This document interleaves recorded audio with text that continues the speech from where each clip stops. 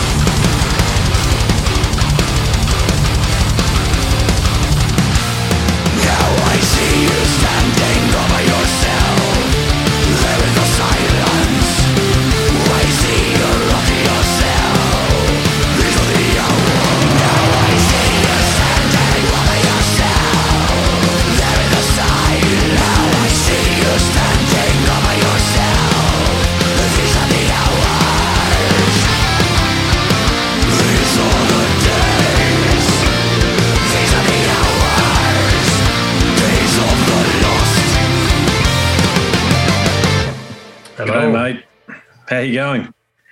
Good. How are you? Good. I love it. I'm a bassist too, mate. Leave it up. Awesome. Just going to connect my headphones. I think Dan's just connecting to audio now. So, there he is. Sorry. Yeah. Hello. Hey, mate. Hi. Okay. This is unusual. I don't often get to two ex-members of In Flames. This is awesome. You don't? Yeah. Well, I've spoken to Bjorn and Anders before, but this is quite a privilege, I must say.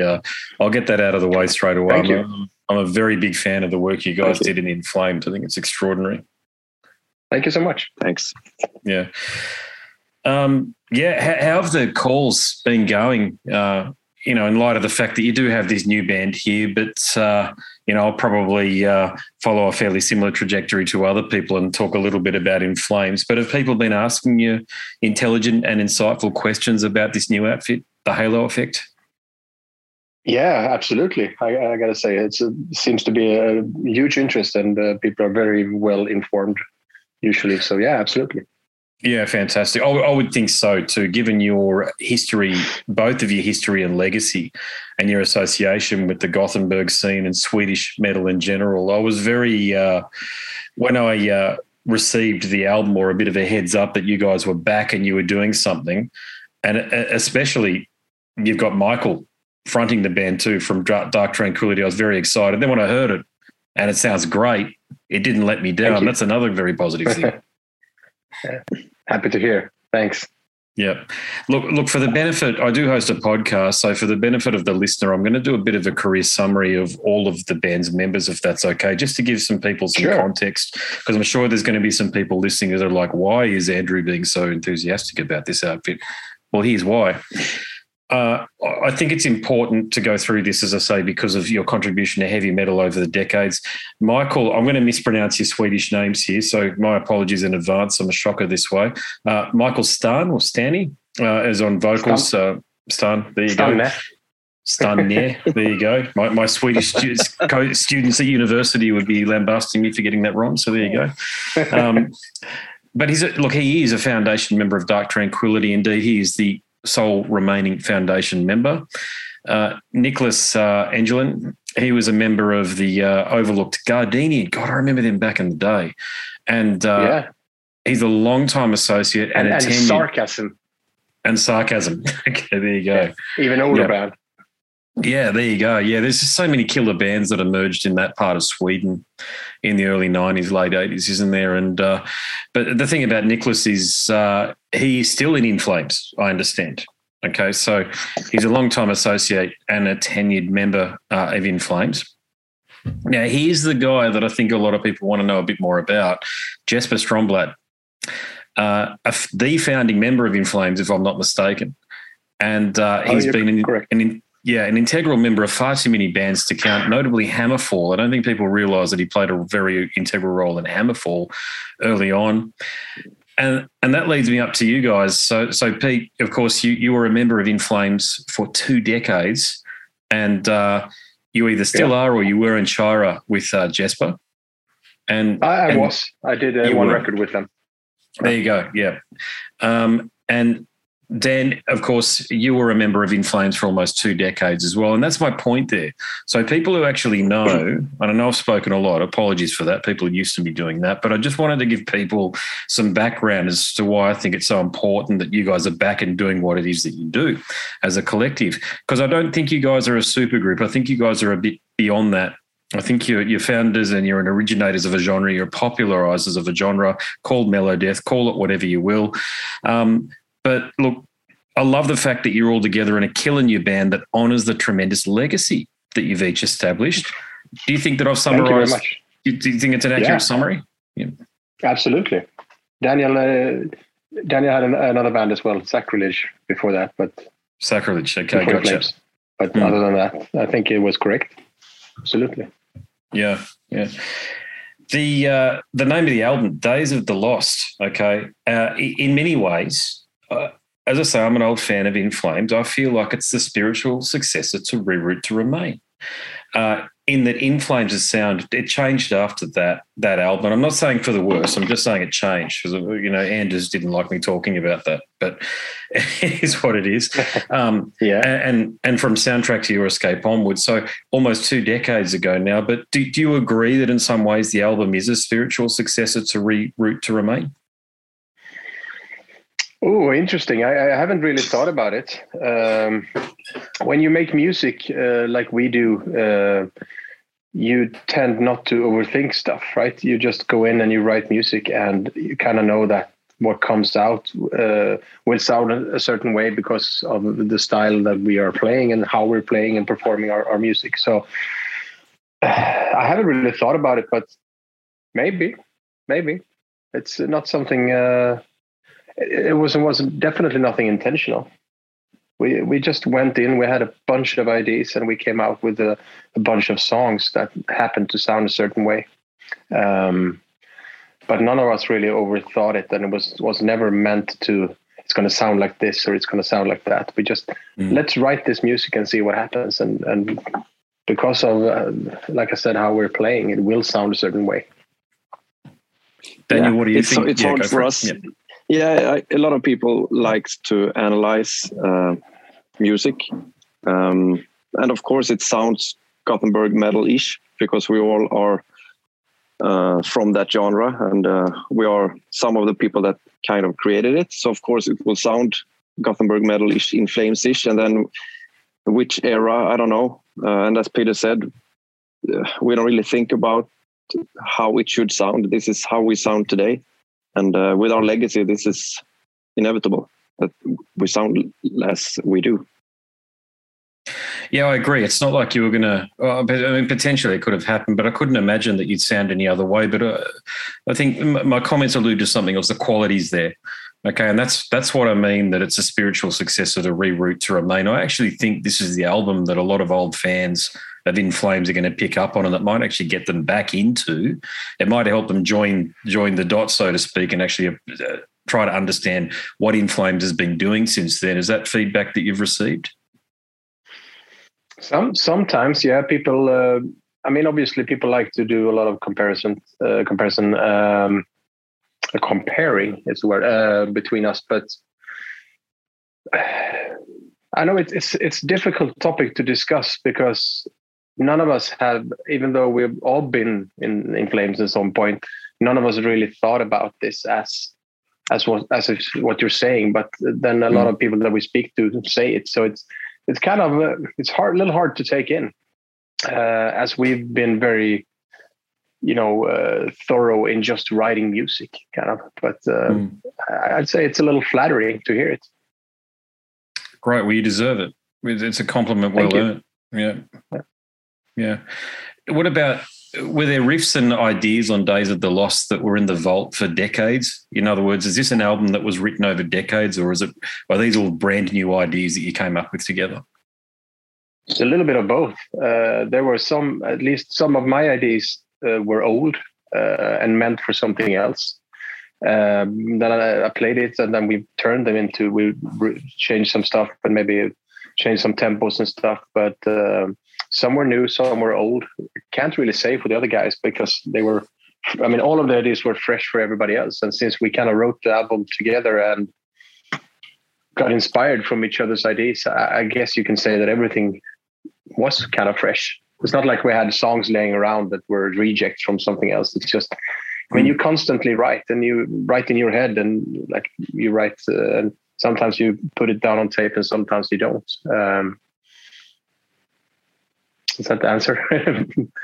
No, it's a good answer. It's a solid answer. And Daniel, was it the same thing for you, being the drummer, of course? Do you have some rhythmic ideas and cadences that you brought from way back into the fold this time around? No, not really. I always try to adapt my drumming into what the actual riff sound like. So I try to, how should I describe it? I don't want to destroy the music. I try to add a subtle extra. So I don't have any old ideas lying around. But the thing is, this time, because of the pandemic, we had a really long recording process.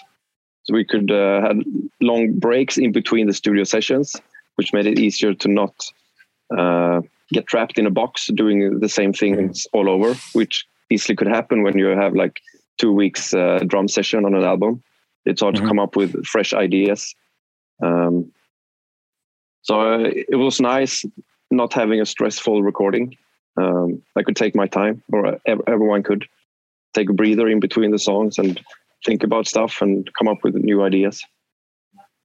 Who was the producer that you decided to work with? Oscar Nilsson is the guy who produced and recorded the album with us. And then we used Jens Bogren as a mixer fantastic. And master. Yeah. So but Oscar was with us from the demo stages and produced this together with the band. Yeah, well, Oscar, who else has Oscar worked with that might be prominent? I guess his most recent big name is Hank Von Hell, the old Turbo Negro singer. Yeah. But he's done quite a lot of stuff, but I haven't really paid attention. But he's a really good friend to Niklas to begin with, and he took us into his studio where we could write and record demos, and then we all felt comfortable working with him. So it's a really, really great producer. Just talking about lyrical themes and some of the topics that were addressed this time around. Can you speak for Michael on this one here? Do you know what he was singing about and what lyrical narrative that he brought to the album? Yeah, a little bit. I mean, rough tempo. I mean, he says he brought up things that he felt were mutual for all of us, like the attraction to the metal, the being as an outsider, the only guy in your school listening to metal and stuff like that. Trying to fit in while you grew up, but you always were that outsider, and you kind of seeked your way into meeting other outsiders and forming bands and doing stuff together. And he wrote about how we all could relate to that matter, and that's kind of Days of the Lost, the meaning of the title in itself. Because when you grow up and I mean, it's not always easy being an outsider, but once you find out that there are other people like you, and this is, I mean, growing up before social media and stuff like that, you had nobody really to connect with. You kind of cherished that after a while, and then when you met other people, you felt like you belonged to a community all of a sudden. And I think that is something that we all shared. Yeah, absolutely. Yeah, I get that. Yeah. Talking about a community and something you all share, you two have been a tremendous rhythm team, as I've mentioned, for decades now. What is it about your playing what is it about the way you guys gel? Because I'm a musician too. I'm a bassist, so I know it's in my opinion, it's probably the most important role in a band live, the drummer and the bass player, to make sure that you guys lock in. So what is it about each other's playing that you enjoy? I mean, first of all, we've been doing more than 1,000 shows together, maybe 2,000 shows together. We know each other in and out, both playing wise and privately. And it's becoming a symbiosis in between the drums and bass through all these years, I would say. It's like a self-playing piano, basically. Yeah, fair enough. Yeah. And Peter, it's hard to describe. No, you sum it up really well, Daniel. It's a symbiosis, and I think that when Daniel plays, I know exactly what to play on it. I know how his style is. I know, I mean, I always say Daniel is the grooviest drum machine I know. It always never misses anything. He's always perfect, but he's very groovy. And even comparing him to other drummers, it's been very easy to play with Daniel because of the experience and because of the way that he plays that I really enjoy. So it's very natural. But and I think it was very early on as well. It's like, I guess we have the same type of style and thinking when it comes to the backbone of the music. Yeah, you kind of. It has to be. Sorry. Yeah, I think so. It has to be. I mean, I'm not that kind of drummer that want to show off and stand out. I want to be the base, the fundament, and just add some subtle things. And I think Peter has the same ideas when it comes to playing the bass, not freak out too much just to show off, and that I think we kind of play in the same way, even though we have two different instruments. Yeah, you definitely were a core part of that In Flames sound there. There's no doubt about it. It was, the guitars are one thing in Flames, like the twin lead thing, the Adrian Smith, Dave Murray thing, but you guys definitely had the old Nico Steve thing going on there with the way you guys locked in, because Thank you very much. You could isolate your tracks and it sounded very musical and melodic. Cool. Appreciate that. Yeah. Were there any significant challenges in the studio with Days of the Lost that did you go down any avenues where you had to do a U-turn or anything like that?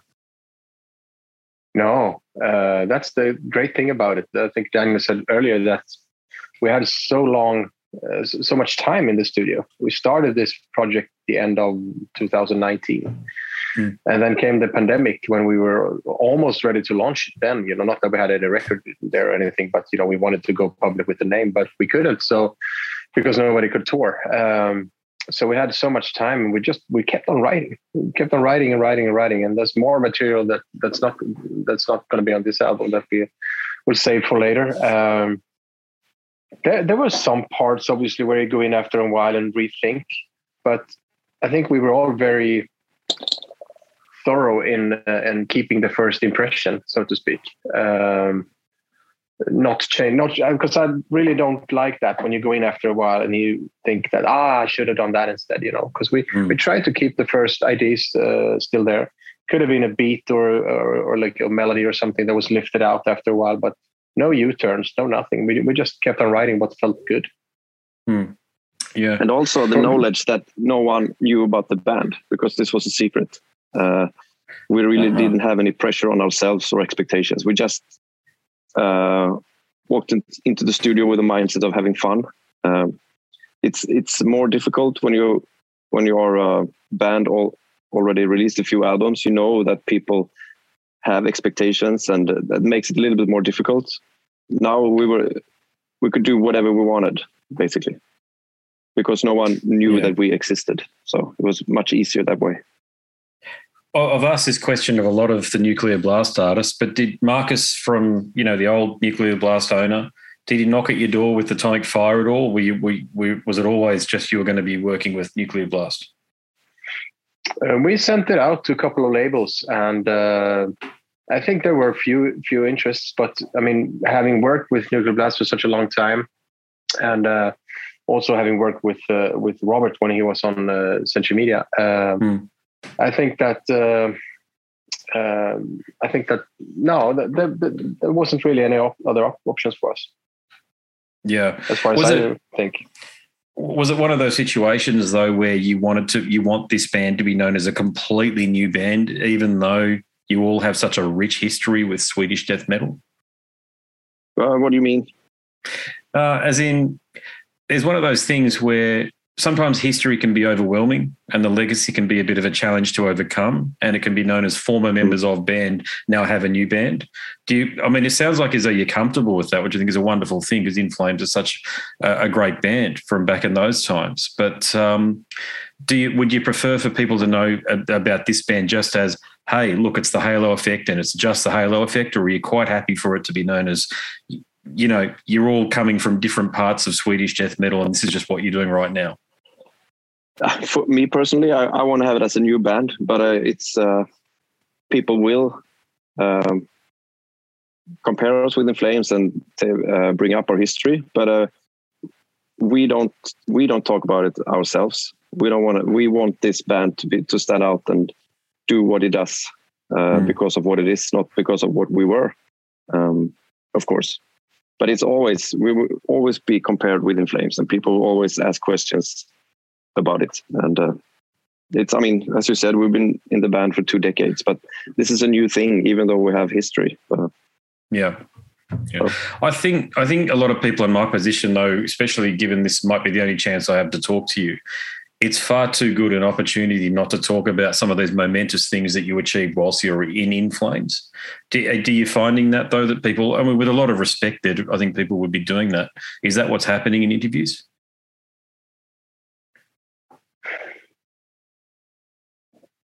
Sure. Yeah, it's inevitable, and I don't mind talking about it. It's been a big part of our lives. To be fair, I spent more than half my life, at least when I quit, I spent almost half my life in the band.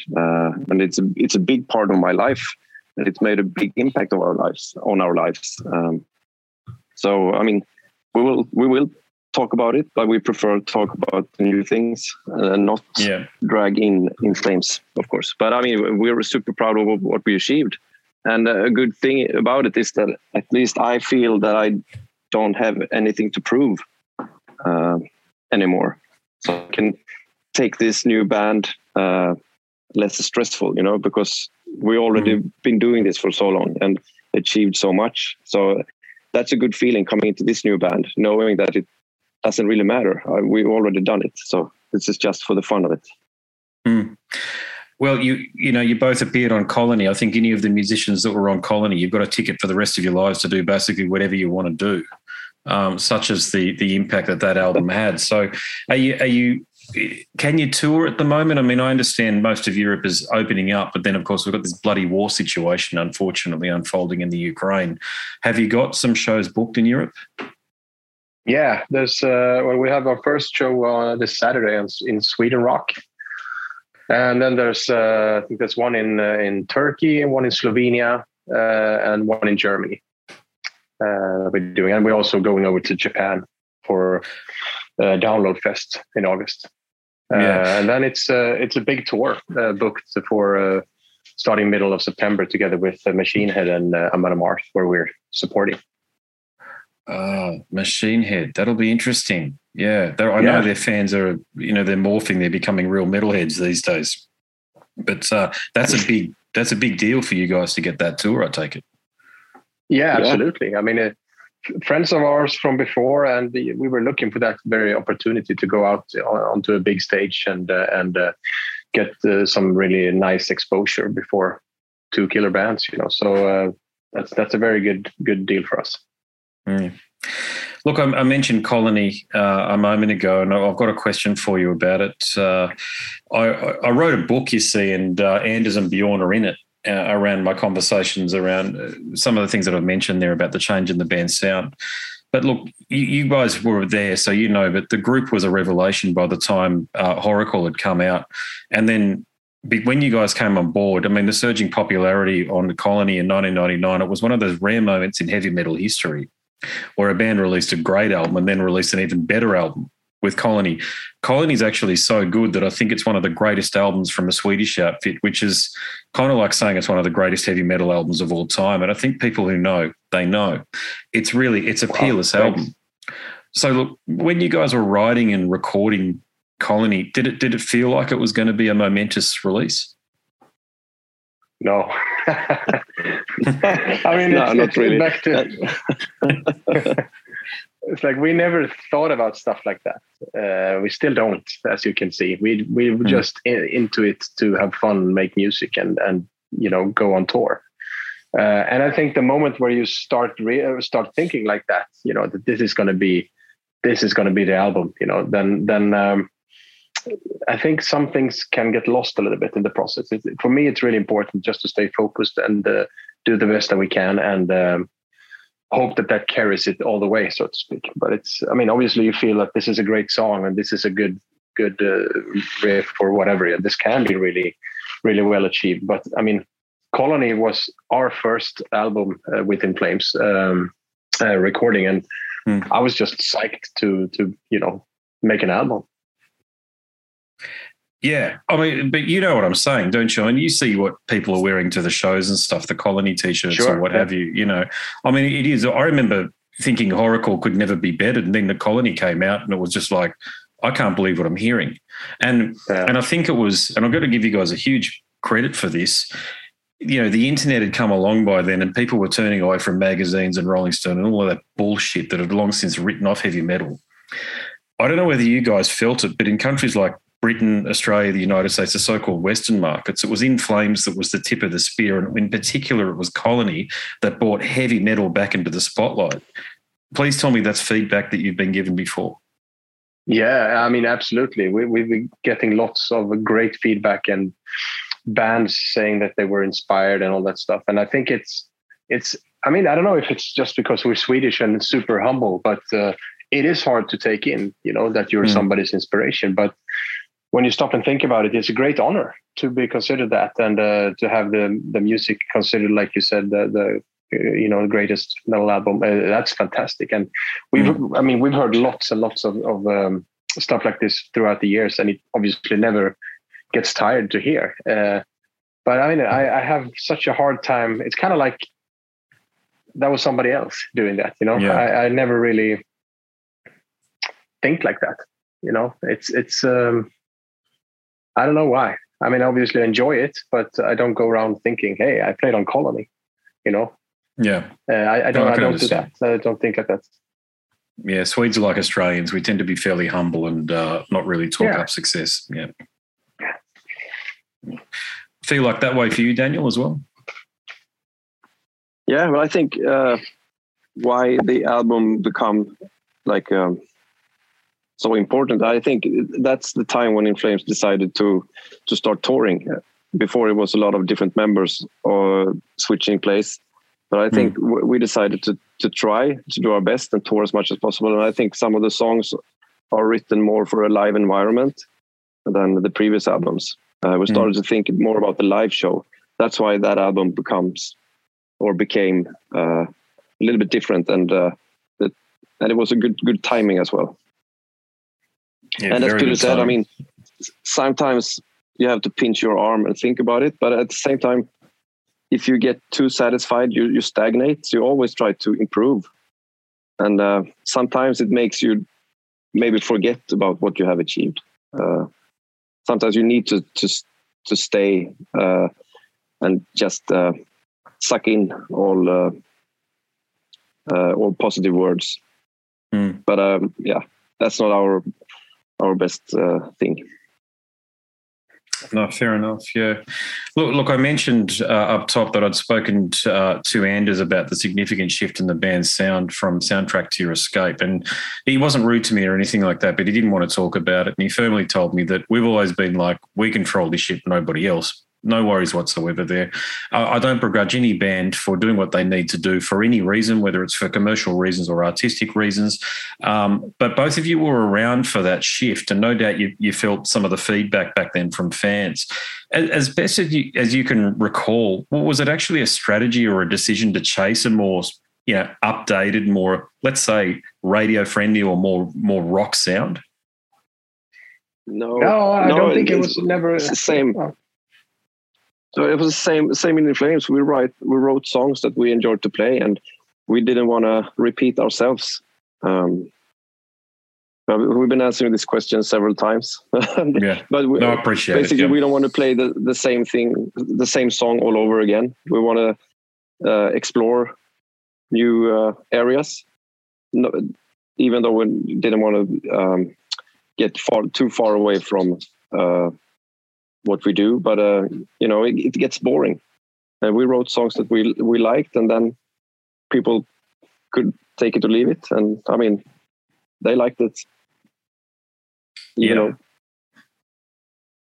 Yeah, Peter, same for you too, mate. Yeah, absolutely. I think that once you start thinking about how things should sound, then it won't be natural. Then it won't be. It won't turn out great when it comes to our type of music. That's if you're a songwriter who's sitting in the studio trying to write hits, that's different. But we never thought about that. We just tried to make music that we enjoyed ourselves, and we still do. It's super easy to just talk about it. It's kind of like it's just being honest. It's like being honest. If you're always honest, you never have to remember a lie. You can always say, and that's the same with music. If you just write what you feel, you can talk about it and you can feel it, and at any point. Yeah, I like what you just said.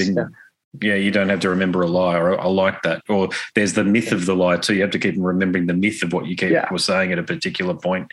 Yeah, look, can't begrudge, as I say, the band for doing what you did. it ended up sending you guys into the stratosphere, even more popular. You went from being an underground, people like me, an underground metal fan's favourite, to being a band that was even played on Triple M here, I think, at times. And I think even recently the decisions that the band have been making have put them even further into the spotlight by supporting Deep Purple. You saw the gig that the band did recently. Success is success, isn't it? Absolutely. And I think that's something we always felt like doing, crossing borders and working with, bands in different styles and different producers and, even signing record deals with a big label to get better distribution and stuff like that. We've always tried as bands and as persons to think outside the box. Because you're a metal band doesn't mean you can't tour with Iron Maiden or Deep Purple or, or extreme metal band. I think that's a good way of thinking, and we still do with Halo now. Yeah, well, look at the tour you've just scored here with Machine Head. I wouldn't have picked that, but that's a wonderful thing because their fans need to be exposed to some quality extreme metal such as you guys. Yeah, great. That's going to be awesome. Yeah. I'll make this my final question for you then, because you, as I say, you guys were around. You were around back then when, the spark became a flame, which became a bonfire.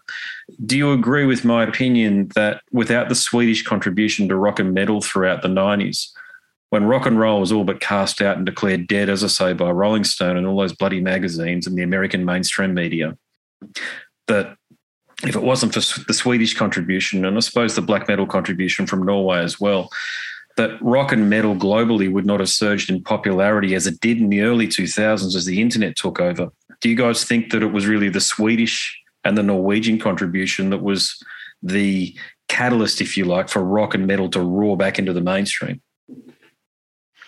I think that we were part of it, but then also after we started, it came a lot of bands from America and all over that were inspired by this type of style, came out and made it even more popular. And then we were inspired by those bands again, and then they were inspired by us.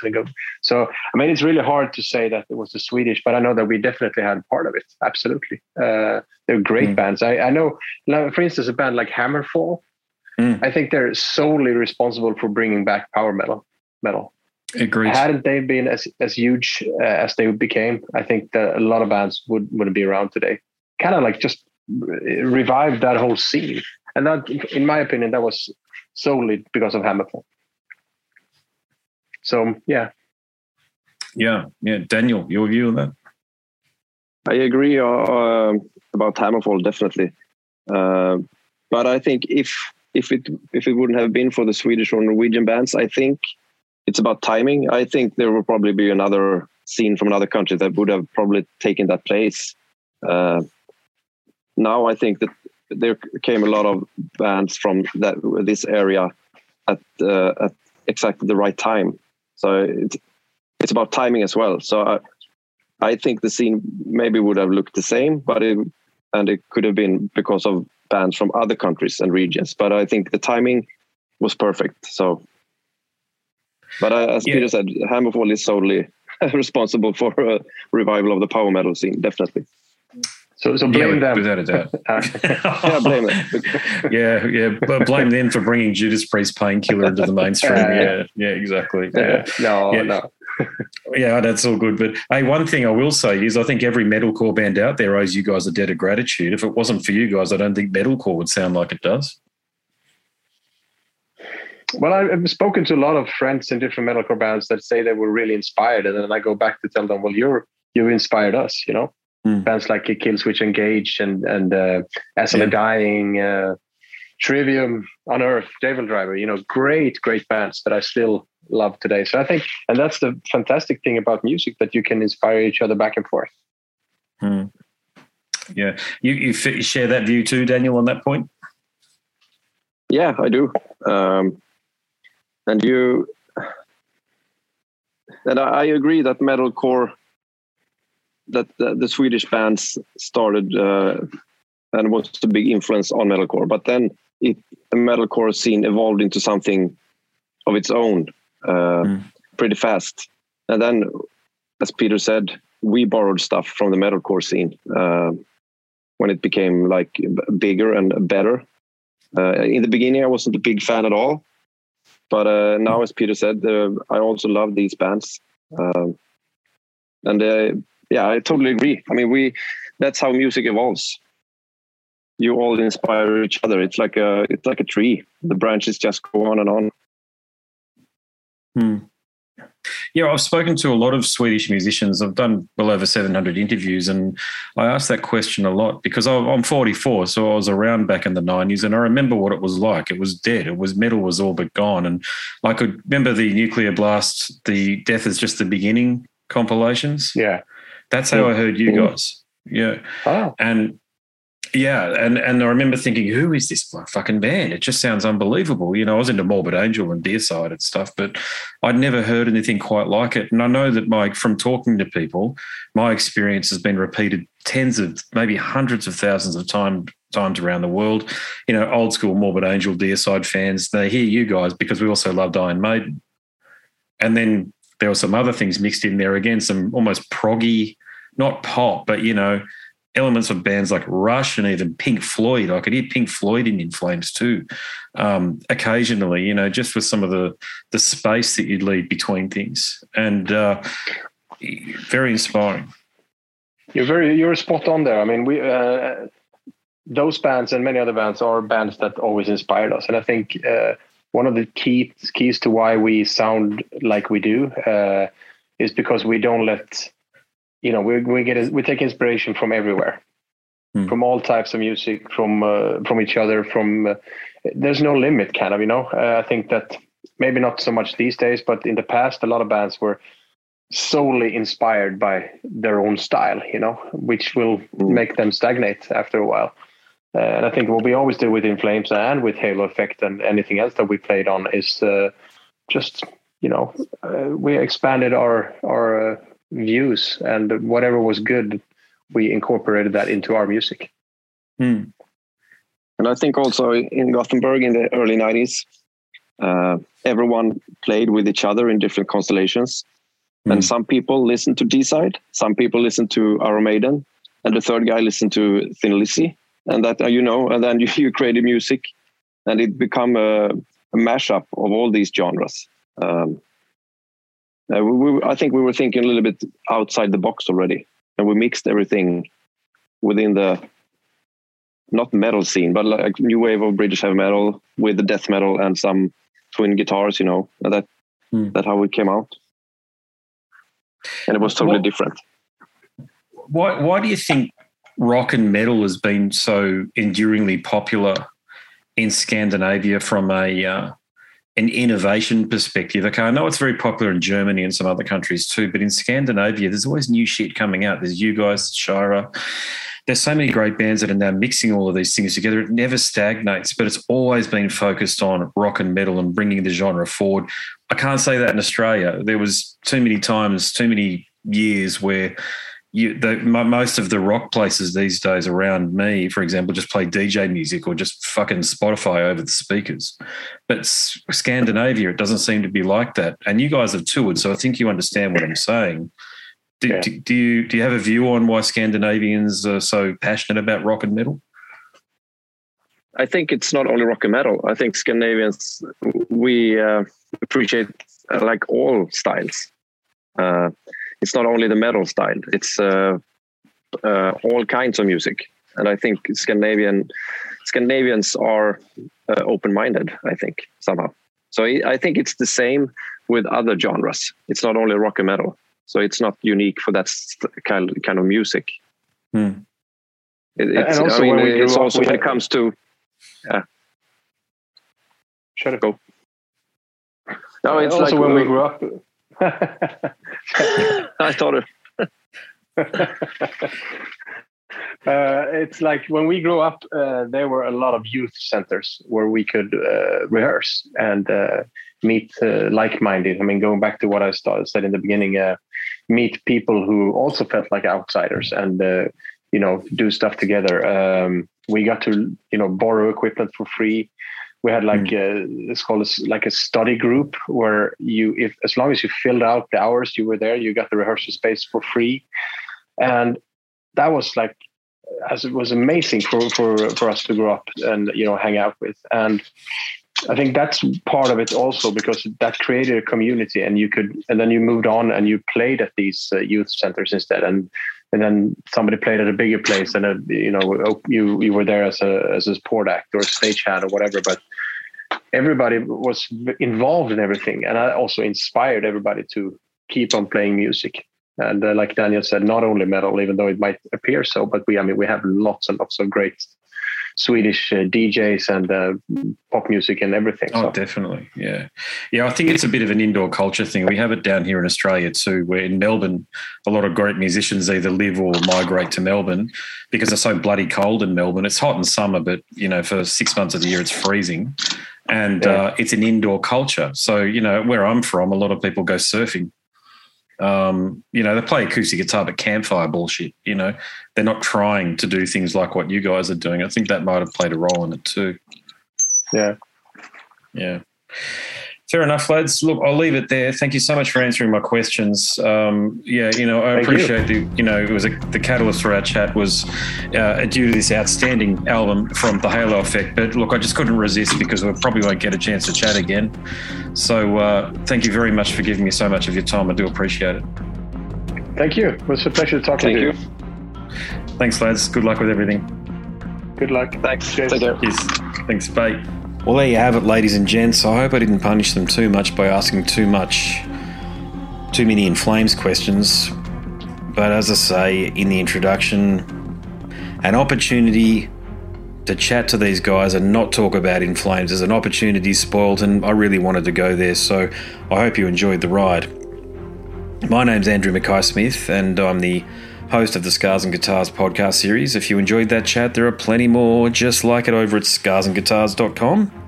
What's more, if you enjoy listening to the podcast, you may enjoy reading about some of the interviews that I've conducted, around about, I think there was 90 individual interviews that I have dissected and expanded on in my book, Scars and Guitars, Volume 1, Conversations from the World of Heavy Metal, Hard Rock and Beyond. Click on the banner. You'll go to a intermediary site which will allow you to go to any one of the marketplaces from which you typically download your ebooks, Amazon, Google Books, Barnes & Noble, Angus & Robertson, whatever it might be, it'll be there. Download a sample, and if you do purchase the book, please hit me up because I want to thank you personally. That's it from me. I've already done my little bit of an outro and said who I am, but I'm going to say it again. My name's Andrew Mackay-Smith, and I'm the host of the Scars and Guitars podcast series. Until next time, it's a very goodbye for now.